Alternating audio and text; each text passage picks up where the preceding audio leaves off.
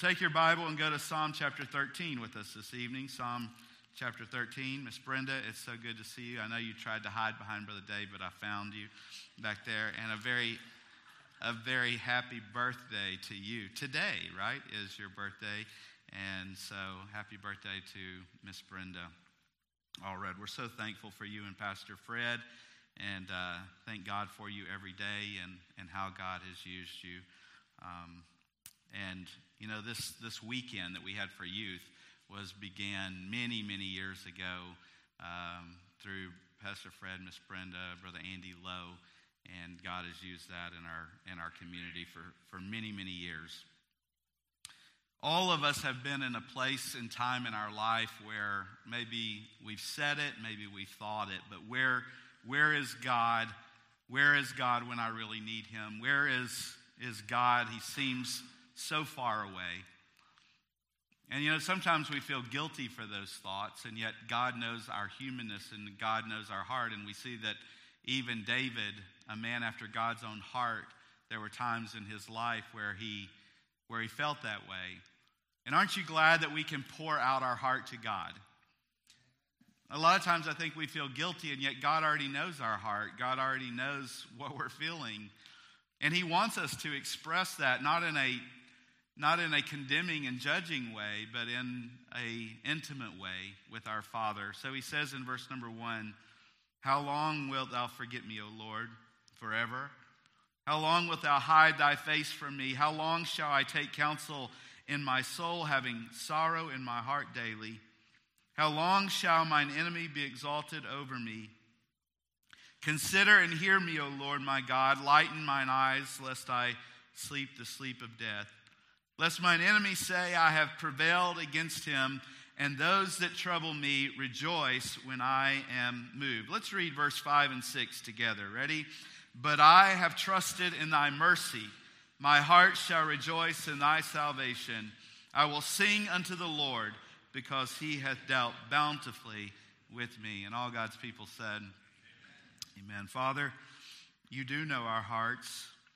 And Lord, even as we come to you tonight, there are those sitting in this room who are going through deep valleys and darkness. And Lord, there are times even now where you feel distant.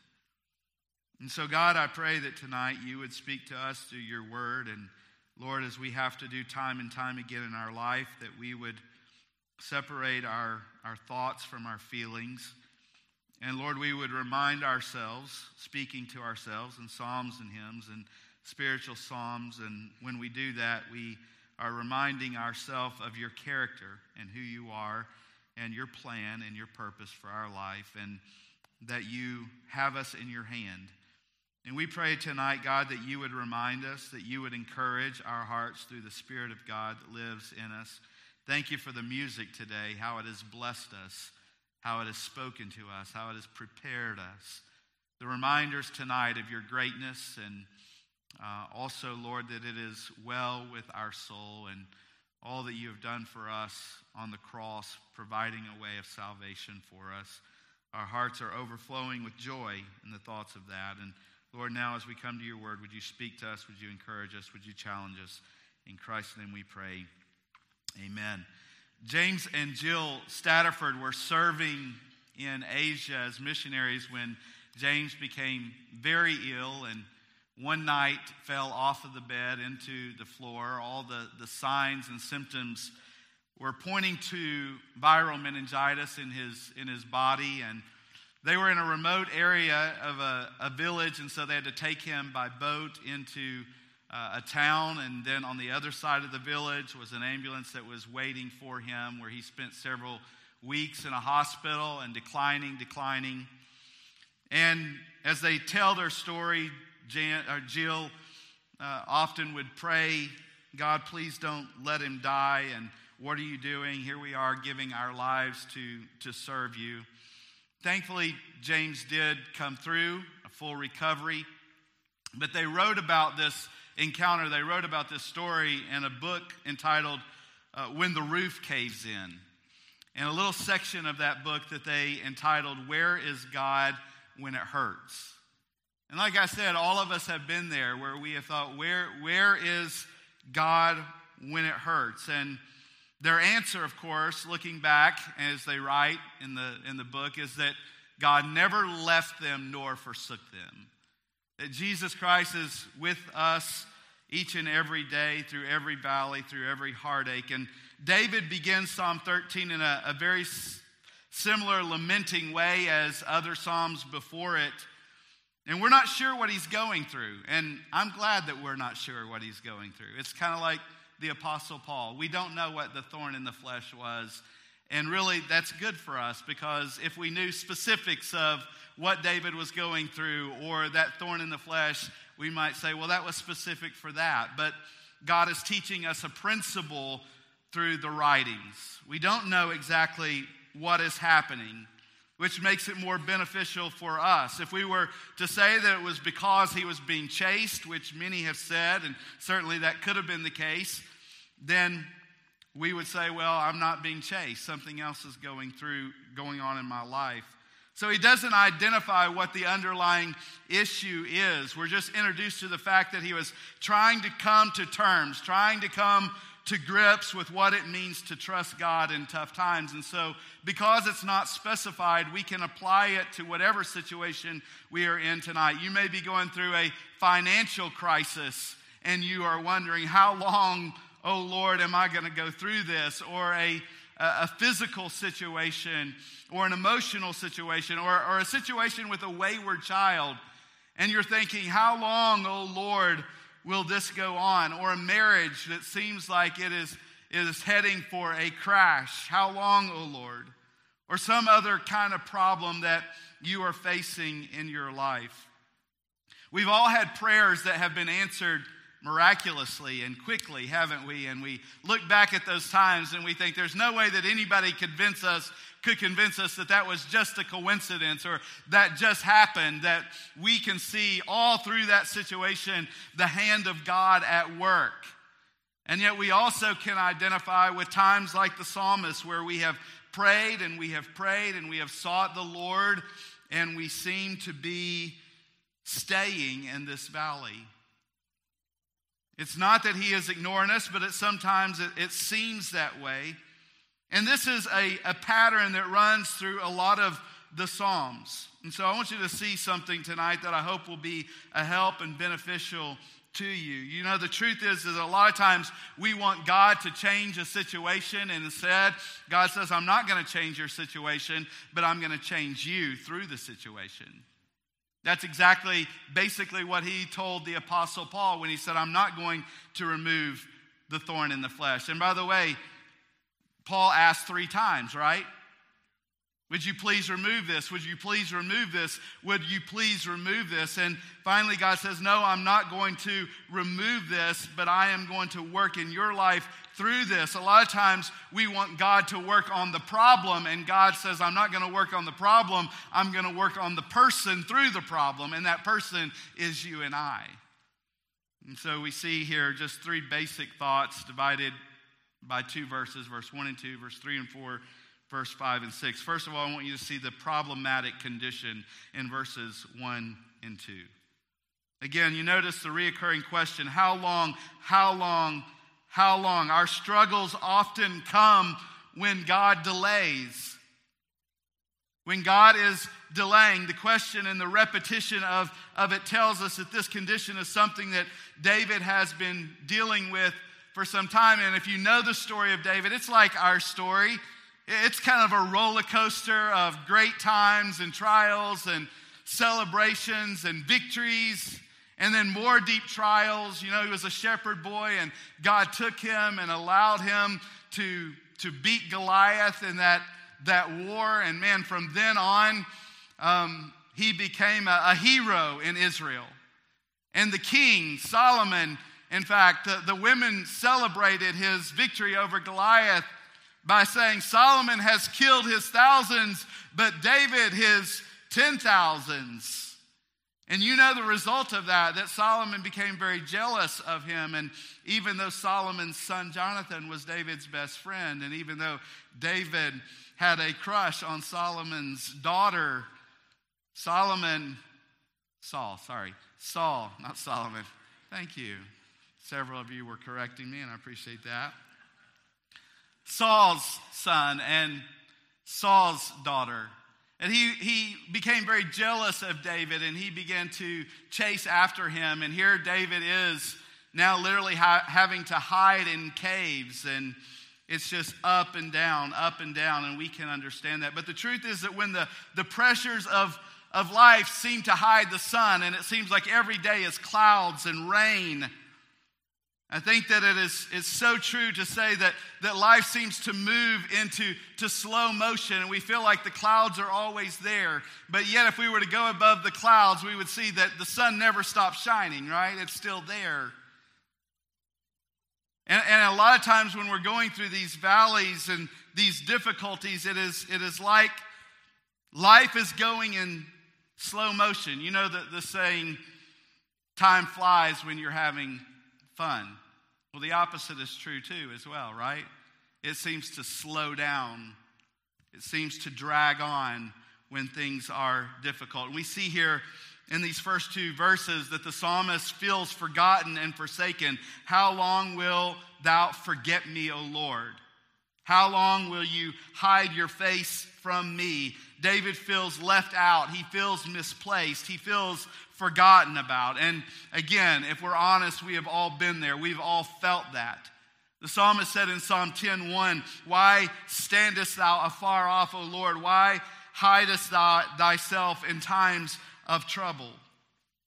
And some of us may not have to look back very far to remember a time in our life where that was the case. Some of us are going through it right now, or maybe you say life is great. It seems like every day is sunshine and we are just enjoying the pleasures of the Lord every day. Well, just wait, because the rain falls on the just and the unjust.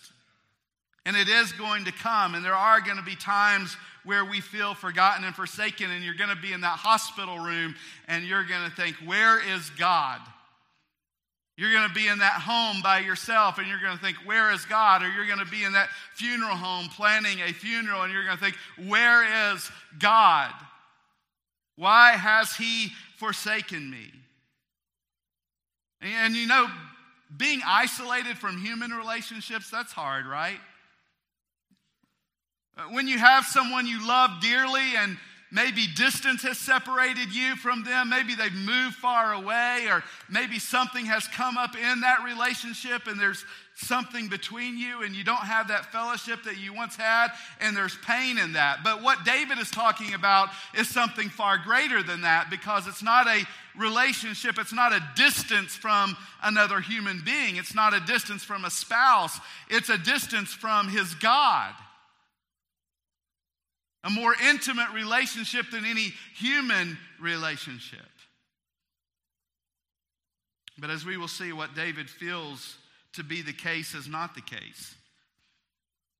But still, he feels like it is the case. And this is nothing new. Look, the followers of God have always had seasons in their life where they have gone through this, where they have felt this in their journey with God, where they felt the disconnect from God. We see this in the life of the children of Israel through seasons of their life, where they said, if God was still with us, how would we be in this predicament here in the wilderness if it seems like God has forsaken us? If he truly was watching over us, then surely we would not have been carried away into Babylonian exile, and we wouldn't have had to endure this.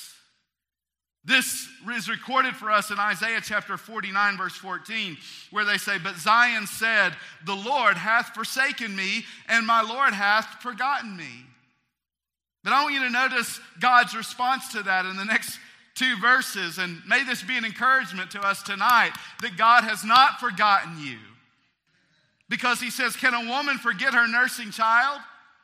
I mean, moms, you understand this deep love. He's trying to humanize it as much as possible for us to understand this. Can a woman forget her nursing child, that she should not have compassion on the son of her womb? Yea, they may forget, yet will I not forget thee. I love this statement. Behold, I have graven thee upon the palms of my hands. The walls are continually before me. Every time God, so to speak, looks at his hands, he sees us, who he created. And we are reminded of God, or God is reminded of us each and every time he looks at his hand. Have you ever seen a grandparent who had a bracelet and it had either the names or the pictures of all of her grandchildren? Maybe you did that until you started having 10 or 15 grandchildren, and then it was too much. But I think of that. It's not that they're going to forget their grandchildren. They know who they are, but it's just a reminder as they look down. And it says that every time he looks at his hand, I've engraven thee upon the palms of my hand. Listen, and please know this, that God's care for his children is like the sun. It is constant. Even though the clouds may cover the sun, it doesn't mean that the sun isn't there. Alistair Begg says it's always there. Just go above the clouds. David feels forsaken and forgotten. Also, he says in verse number 2, he is sorrowful and subdued. How long shall I take counsel in my soul, having sorrow in my heart? How often? Daily. How long shall my enemies be exalted over me? Hey, what is he doing? He's doing the same thing you and I do. He's trying to put all the puzzle pieces together. He's trying to say, how does this fit into the puzzle? But he doesn't have all the pieces to the puzzle. And the longer that he thinks about it, and we can understand this, listen, the longer we think about it, the longer we dwell on it, it's not bad for us to ask these questions with a heart of wanting to know God. But when we dwell on this and we don't answer the question in our heart and our mind, it can be dangerous. It leads us into a place of self-pity. Look at what happened to me. Nobody remembers me. I love how Spurgeon describes this. He describes verse number 2 by saying, ruminating upon trouble is bitter work. There are certain things that it's better to swallow than to chew. I love that statement. And what David is doing is chewing when he should be swallowing. And when you add to that the sound of his enemies seeking to triumph over him, it's like pouring vinegar on an open wound. The laughter of his enemies sounds louder in his ears than his awareness of the providence and the kindness of God. And again, before we judge David too harshly, let's be honest, we've all found ourselves asking the same questions. Here's just some very practical things about when you find yourself in this place. Don't let it be a season where you make important decisions, major decisions in your life. Don't get into these valleys and say, hey, we're just going to pack up and move. The circumstances, I've changed my circumstances, then the problems will just go away. Don't make major problems. Don't send important communication. Boy, this is something I've learned.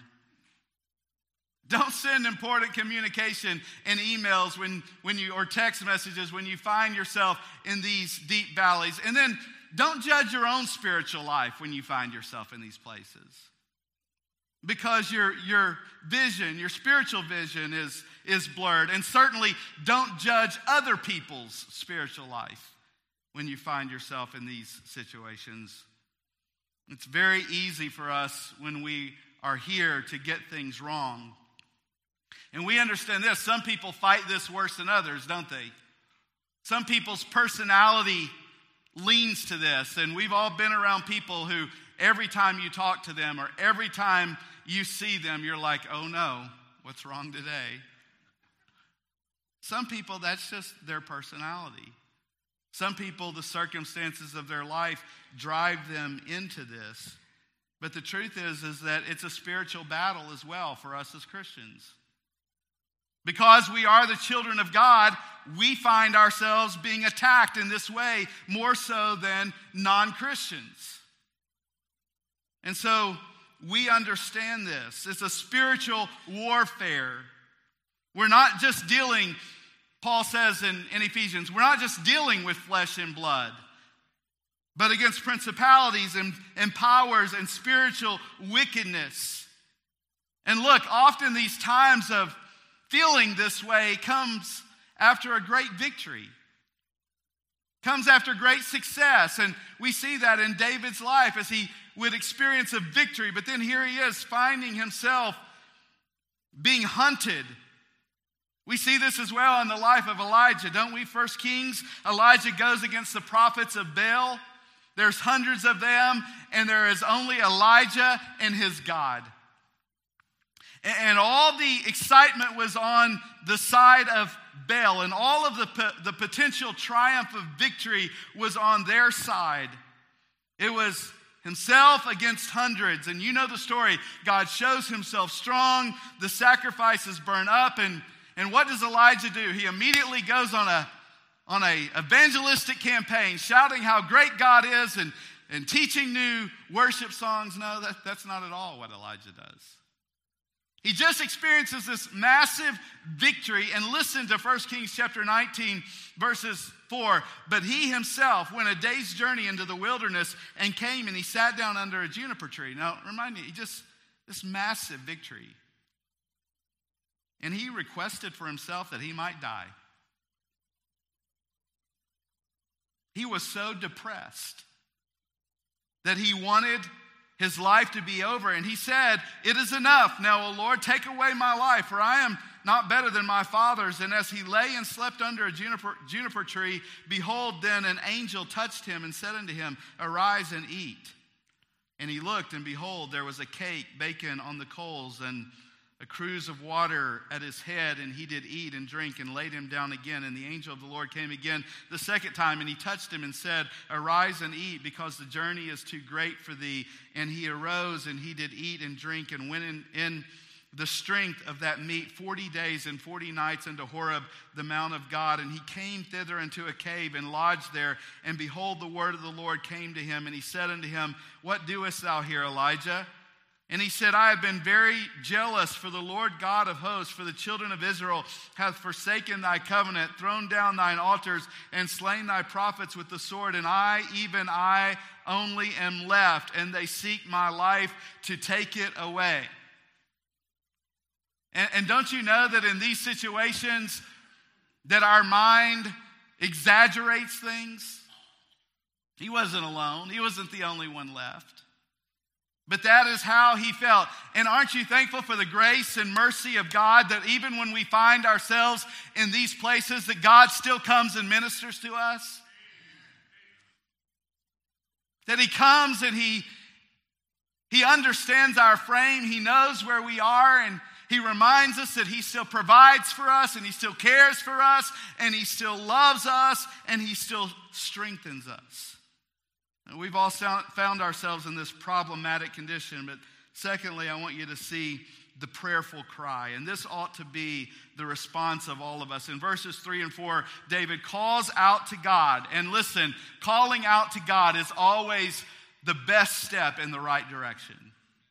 The first step in the right direction.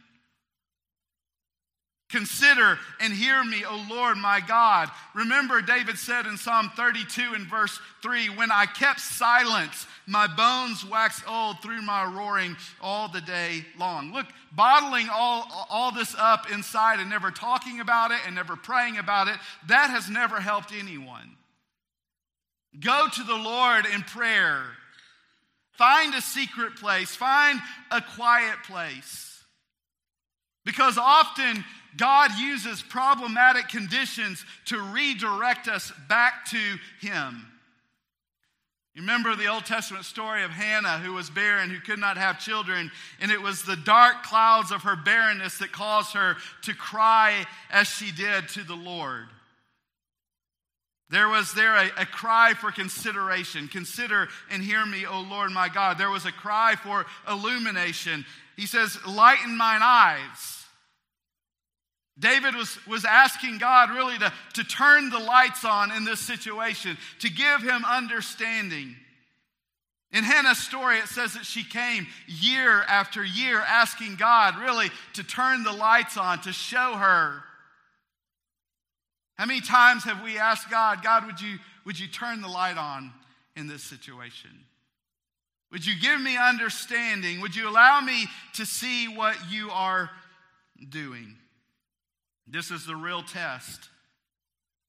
This is the real test. You say, if God would just do something miraculous, if God would just turn the lights on, if God would just change this problematic condition that I am in, then the whole world could see what a great God he is. And God sometimes does that, as we saw this morning in the life of Zach and Tony, where he answered that prayer. He did a miracle. But sometimes he says this, I'm going to allow them to see me, not by changing your situation, but by seeing your faith and your trust and your confidence in me through the situation. I'm going to allow your faith in me and your faithfulness to me, even through this situation, be the thing that is the example. You know, as we grow older in our faith, we shouldn't always have to have the light turned on, because our faith is growing, our trust is growing. It's like with our children and our grandchildren. You know, as they're small, they always like to sleep with a little night light on. But hopefully, Blaine, you still don't have to have your night light on. They don't allow them at Word of Life, so I have to get rid of. Yeah, no, as they grow, as they get older, we expect them to be able to sleep with the lights off. Why? Because they're developing more faith. They're developing more trust. And the same is true with you and I, church family. The more we grow, the closer we get to God in prayer and communion with him, there ought to be times where we don't have to see it all. We just say, God, we can't see it, but we trust you in the dark. We know you're there. You've promised never to leave us or forsake us. Or as the songwriter wrote, when darkness veils his lovely face. You know the rest of it? I rest in his unchanging grace. You do, because it's on the screen. James says this in James 1 verse 17, we rest not in the fact that we can see it all, but we rest in God, who he says is the Father of lights, whom is no variableness, neither shadow of turning. You see, God is still God with the lights on or with the lights off. He is still God. He is still there. So what is the bridge that gets us from verse 2 to verse 5? It's prayer. What brings us from the problematic condition to the chorus of praise? The answer is prayer. Consider me. And the consolation that David discovers is life-changing. And we'll close with verses 5 and 6, the praiseful chorus. But I have trusted in thy mercy. My heart shall rejoice in thy salvation. I will sing unto the Lord, because he hath dealt bountifully with me. What begins as a solemn cry for help turns into this praise song. And what makes this psalm so compelling is that it gives no indication of anything having changed in the psalmist's conditions or his circumstances. Nothing changed except David's perspective. Nothing changed as far as we can tell, except through prayer he was reminded of the character of his God. That God is faithful, that God is there. And so David, we see here his choice to trust God. Things change when David begins to rehearse the character of God in his heart and in his mind. Notice what he says, but I have trusted in thy mercy. He found reason to trust rather than to doubt. What changed? He remembered that God's love for him would never fail, that God's love for him was steadfast. David is reminded that the love of God, that his love is steadfast, that his mercy never ends. And he chooses to rise above how he feels and what is going on around him long enough for him to focus and to get his eyes off of his problem and get his eyes back on who his God is, who his Father is, his care for him, that this life is temporary, that eternity is what we should be looking for. David chooses to rise above. And look, this is where we We need this spiritual discipline in our life to bring our emotions underneath the jurisdiction of God's character and God's purposes. They're real. These feelings are real. But now he's applying his mind to the matter. He is, as Paul says, transformed by the renewing of your mind. I say this all the time in our teaching.